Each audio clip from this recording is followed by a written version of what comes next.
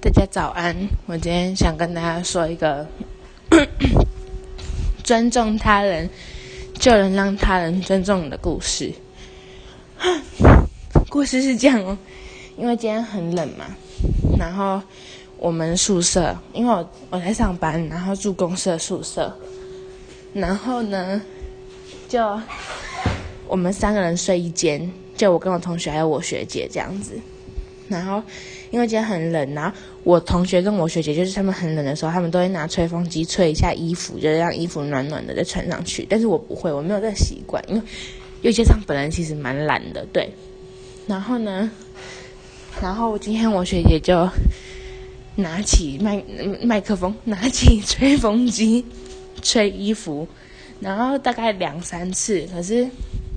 因为早上我们那一房的人其实都不太爱讲话，谁早上起来会噼里啪啦给你这样讲话嘛？对，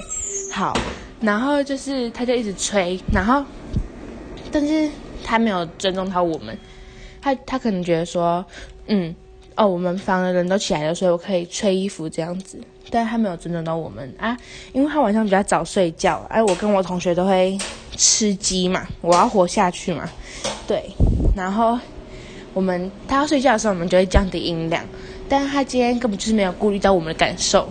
然后我就很不爽。但是大家知道为什么我会那么不爽吗？因为我有说过前几篇故事，我说早班那个在吹树叶的那个机器很吵，因为那时候我也是刚起床，早班的时候我也是刚起床，我很讨厌听到那种很吵的声音。在美丽的早晨，谁会听到很嘈杂的声音呢？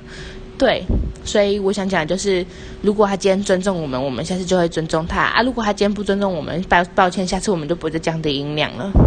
对，我想讲这个，尊重别人等于尊重自己，很困难吗？